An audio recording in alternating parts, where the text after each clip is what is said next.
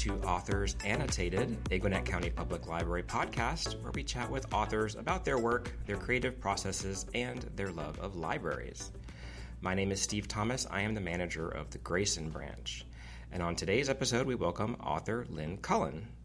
Her novel, Mrs. Poe, was named a Book of the Week by People magazine, an NPR Great Read, an Indie Next List selection, Oprah Book Club of the Week, and Best Book of the Year by Atlanta Magazine.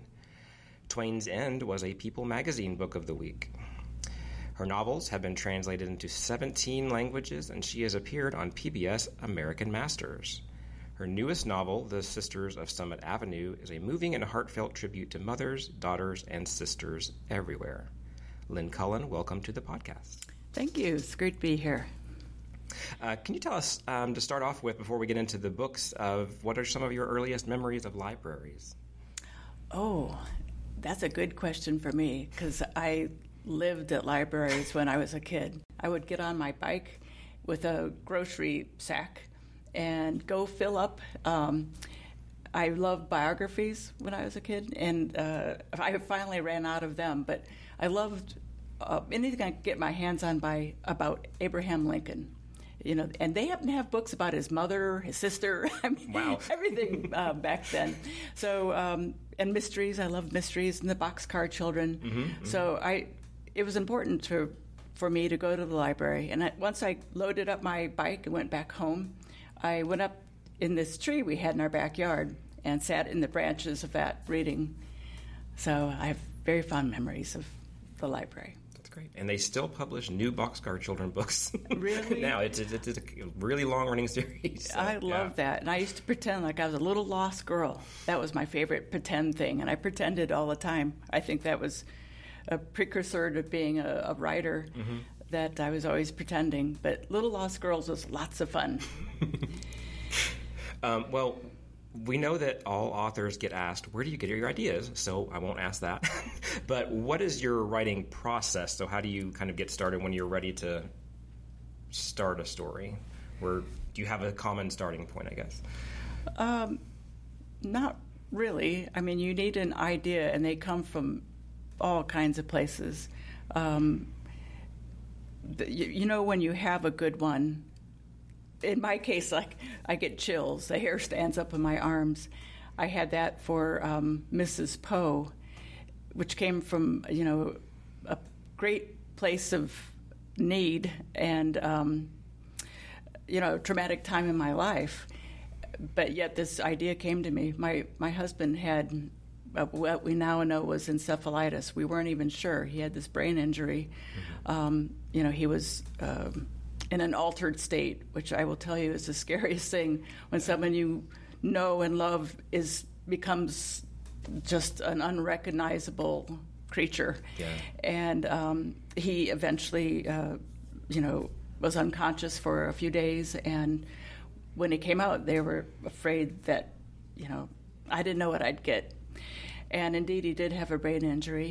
He just had no attention span. He couldn't spell even the shortest word backward. He couldn't really read. And so, you know, I finally got him home, and the night I got him home, I was in my office pacing, thinking, how am I going to support us? How are we going to live? And Poe popped in my head. And I'm not even a Poe person, not any more than anyone else. Right. You know, I knew about the black cat and you know, those kind of the standard fare for junior high and high school. But Poe popped in my head, and I looked him up, and I thought, I think this is interesting because he was an underdog. You know, he was unloved as a child, and he just so needed to be loved. But, you know, I like to write about women, so I thought, well, what about the women in his life? His wife didn't seem to be what I wanted to write about. She was young and kind of lost, I feel like.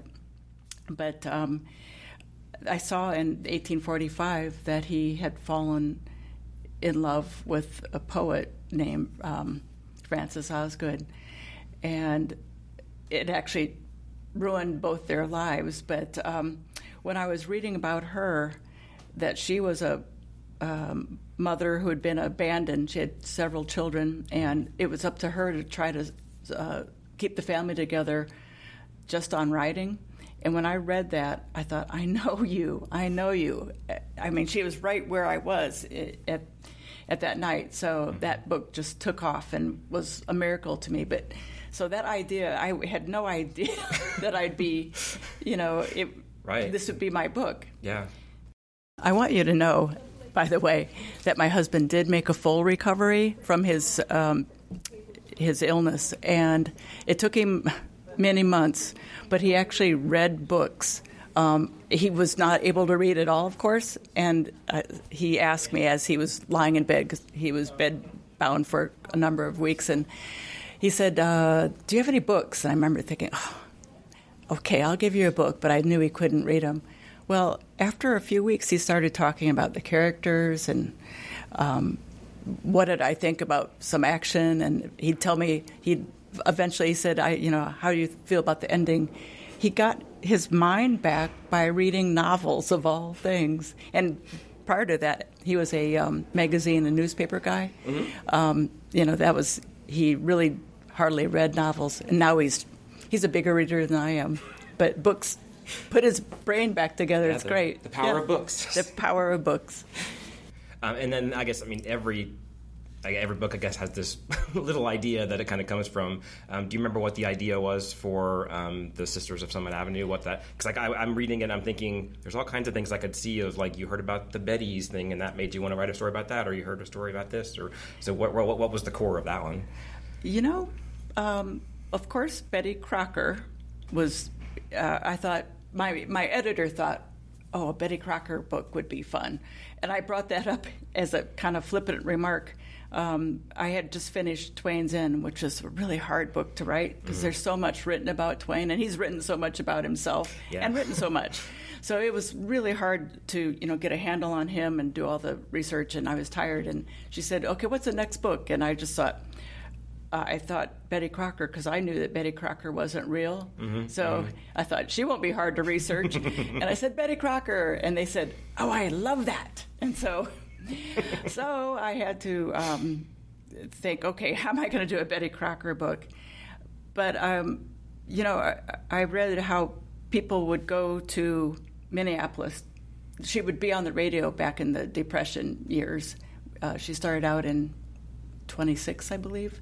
Anyhow, she invited people to come to her kitchen, and they would come from all over the country at a time when nobody had money, but they believed in her because she was on the radio just so warm and inviting and talking to women about more than cooking, that their lives mattered. And so she was beloved. And so people would make that trip, and they'd get to Minneapolis and to the kitchen, and it was only there that they were informed that there was no Betty Crocker. There were 21 women who played her, but, who answered the letters that she got, the thousands of letters. But, they actually had boxes of Kleenexes sitting around the kitchen, and because they knew that people would, break down. And that just got to me, that I thought, you know what, I think I do want to write this story, that angle. And the rest of it just kind of goes from there, and you're right. One of the next questions I had was about your research. So how do you, once you've just determined that, you have a time period now, so where do you go from there to start expanding out what you want to write about? Well, thank God for the internet. That really is helpful. I explore there, and I find books on there, and then the best source for me is once I get a book about a subject, looking in the footnotes. That's where the real good stuff is for a historical fiction novelist. That you can, find all these off books, because that's where I find the really good stuff. Not just there are some books about Betty Crocker, but there's all these side things and history of Minneapolis. I became an expert on Minnesota, which I love. I've always been intrigued by Minnesota. Yeah. So, I had to learn about that. That was fun. I make it a point when I write my books to go to every scene in the book. it actually makes for a fun game for me because I travel around the world. If the story takes place in Spain, I'll go there happily. Yes. Italy. And write it off because yes, there is that. But, for me, it's just such a game because when I go to Italy, like, for example, I went to research where Mark Twain lived there. Mm-hmm. And so it's a fun thing to hunt down all these facts and yet be in the place. And plus I know the history of the places, and I also get to meet people who are really into maybe this little local subject around the world. And that's really been really fun. Yeah, just experiencing it's going to be a different thing than just reading about how this dish tastes that you knew Twain was favorite dish or something like that, as opposed to you going to that city, having them make it for you, then you taste it. Yeah. And all those details go in the book. And I feel like it just makes for just a more authentic read. Yeah. Do you mind telling the story I saw on your site? There was of where your aunt, I think, made you write a story. Yeah. It kind of explains how you get into that mindset. Yeah, well, and that story takes place in my early childhood. I had an aunt, she's no longer with us, who was a world-renowned composer. And somehow she found the time to take her daughter, my brother, and I to the countryside where she and my mother grew up. They grew up on the Indiana-Ohio state line. And they actually had one house. They were born in the Ohio side. My mother was born on the Ohio side, and my aunt was born on the Indiana side. But anyhow, she wanted to take me in the country. And we went to this one-room school house, which is still there. I went there just a couple of years ago. Amish families use it now. And they're the family, store in the area and church, all that stuff. And I was seeing all these cool old things, looking in the window of that schoolhouse and seeing these old desks where my mom would have sat. Mm-hmm. And at the time it was abandoned. So here's all these old chairs jumbled up and all. And it really made an impression. But it was my aunt who took me home and said, okay, we'll go to the Dairy Queen, but first you have to write about what you saw. And, I found that I liked that. And what I really liked, besides going to the Dairy Queen afterward, was that my aunt really praised my work. And so it really matters when teachers and parents are praising their children because, she was like, oh, Liv, you have such a gift, you have such an eye for these details and all that. And I just soaked that in and made it my thing. I thought, I'm a writer, and I've stuck with that all my life. Yeah. So little things like that matter. Is that when you realized you wanted to be a writer, or was there a point when you were like, this is what I want to do? Like not just something that I'm good at or something I like doing, but this is what I want to do. I always knew I was going to be a writer. And that was one of my earlier times, but in school, teachers were always commenting again, and that goes a long way for a child. When you're told you're good at something, you think, I want to do that some more. And I also had this imagination. Like I said, I was always playing Little Lost Girl. So the two things were just a good fit. I could use my imagination and be creative. And so I was always writing stories when I was a kid. And I knew in high school that I would be a writer. I just didn't know what kind. And that really bugged me when I was in high school and college. I was an English lit major, but I didn't know. Me too. Yay! I think it's the most fascinating major, but I would, right? You too, right? It's so great to learn how things are put together. I've taken very few writing classes, but learning how these masterpieces were put together really is my training. But I didn't know how I was going to get started in writing. I always knew I wanted to be a writer. I have no connections other than my Aunt Ruth, who was a musical. She was a choral composer, actually. So I had no way into the writing world. My way in was when my oldest daughter was in kindergarten. I went to her school, first day, and went to the library and volunteered there. I thought that's where I would like to help at the school. And the librarian started showing me middle grade fiction, different books. Like I remember I loved Betsy Byer and Paula Fox. And so I thought, I love these books. They're as well written as any adult book I've read. And maybe in this case, I could get published more quickly, find a way in that way. And so I thought, yeah, I'm going to do this. And I took a writing class at that time with Tom McCaney at Georgia State. And he said, most people, when they get serious about writing, it takes them 7 years to get published. And I remember thinking, not me. I'm going to have that book out there. I'm going to work hard and have it out soon.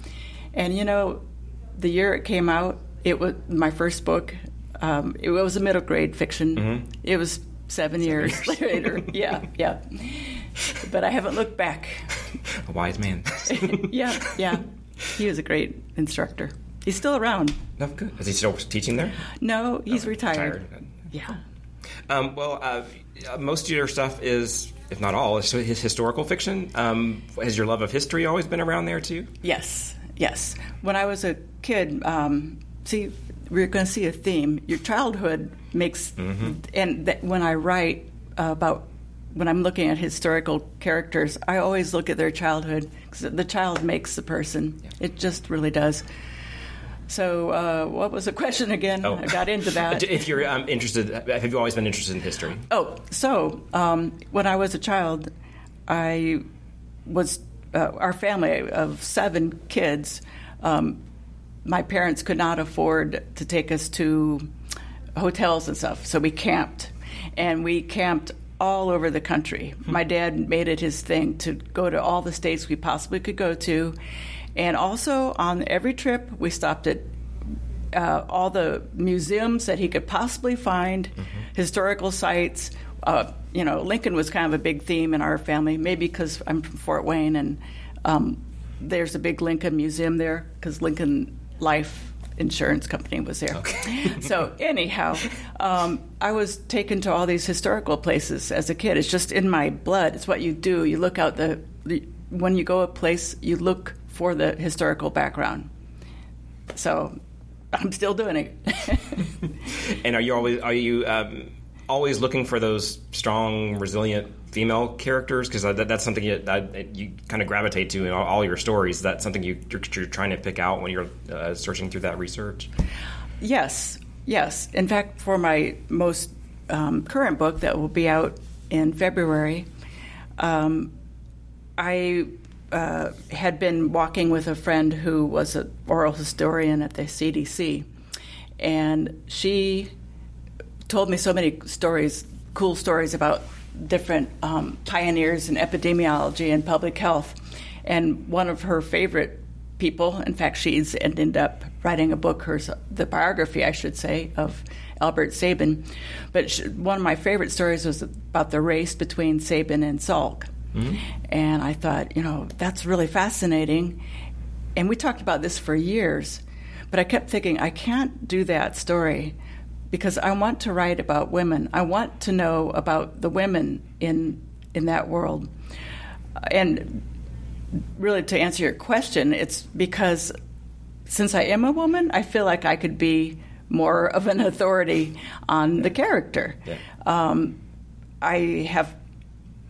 I don't know how people write like first person from a different gender. I don't know. Our experiences are just different, and that's why I really want to always seek out the women. And in this case of the polio race, it actually took me a number of years to settle on, find Dorothy Horseman, who happened to make a discovery that those 2 guys couldn't have even done their vaccines without. So, she's majorly important. And she also, after,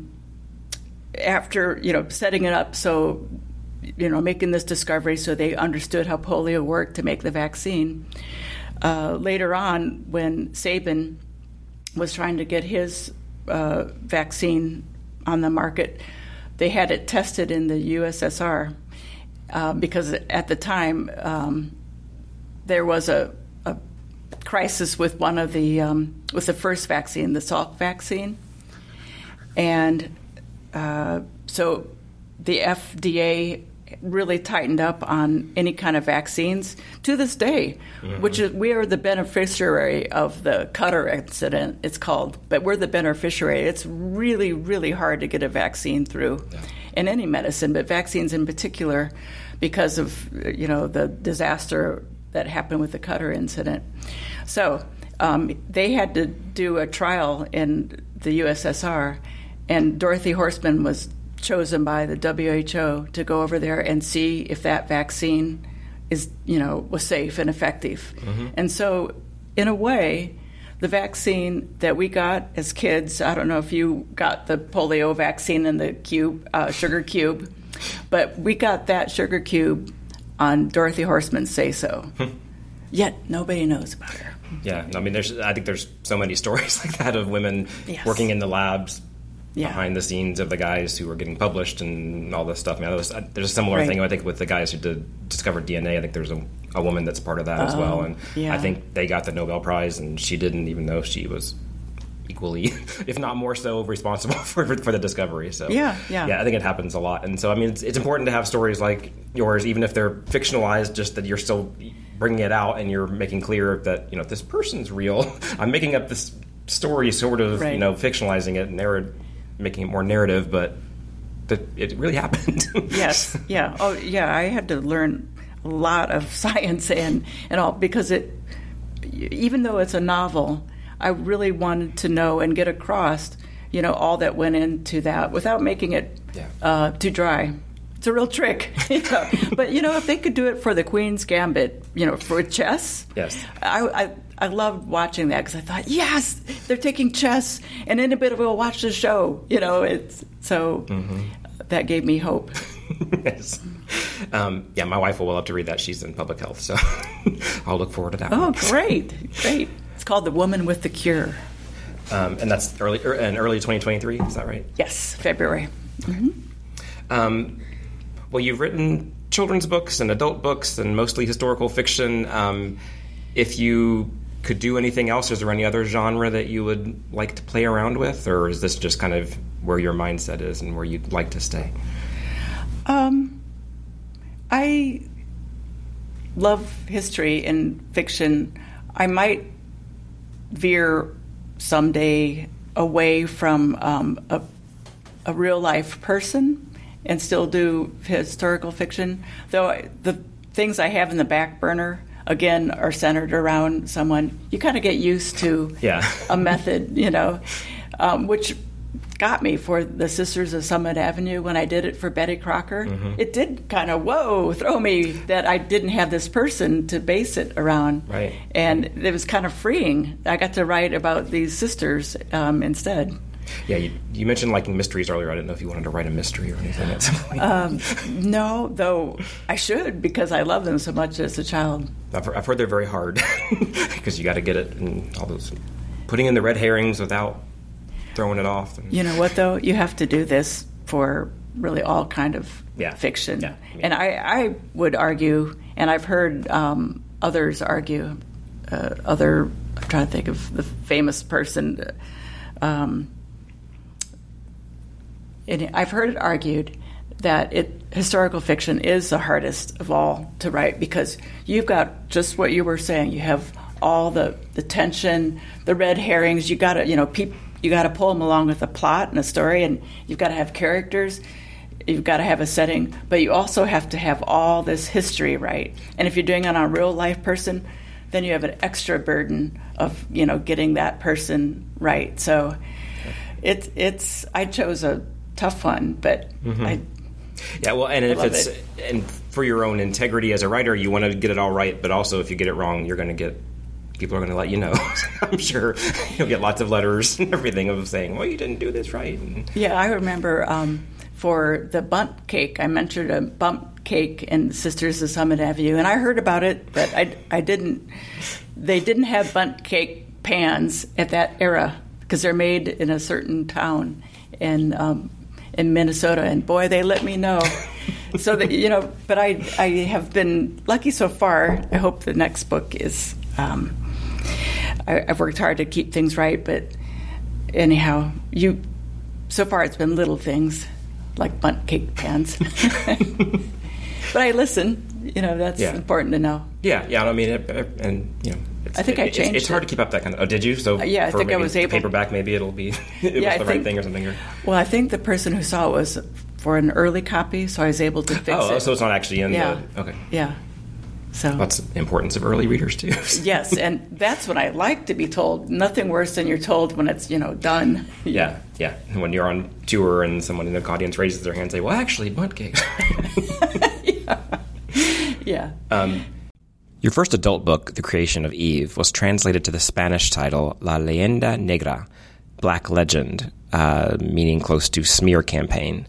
And I found that translation interesting but appropriate, but it's not a direct translation of the title. Did you have anything to do with that title change? And do you like that title change? It's funny. That was my original title. Was it? Though the Spanish, the folks who did the Spanish translation had no idea of that. I had a hard time finding the title for that book. It was about the Black Legend, but which is the smear campaign by the English against Philip II. Mm-hmm.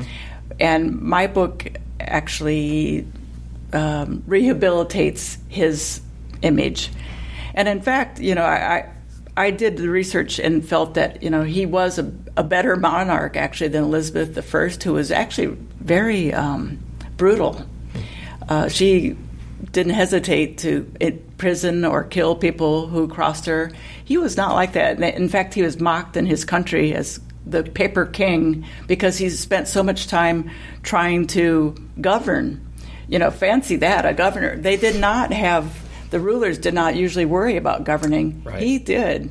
So he was actually this kind of good guy and a good family man, loved his daughters, and they smeared him. And so my book is very much about him and his daughters and his wife, and the painter to his wife is the main character, Sophonisba Angosola. So the publisher said, okay, Black Legend, this is a woman's story. That doesn't really fit for a women's book.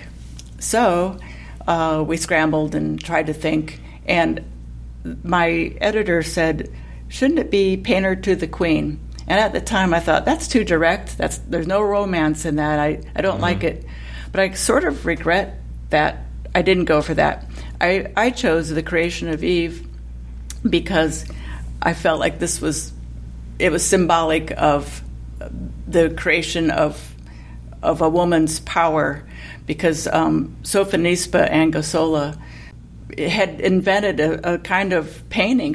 Women were not supposed to paint back then, and she got no encouragement whatsoever, and she had to paint family scenes because she couldn't paint from the nude. That was not for her.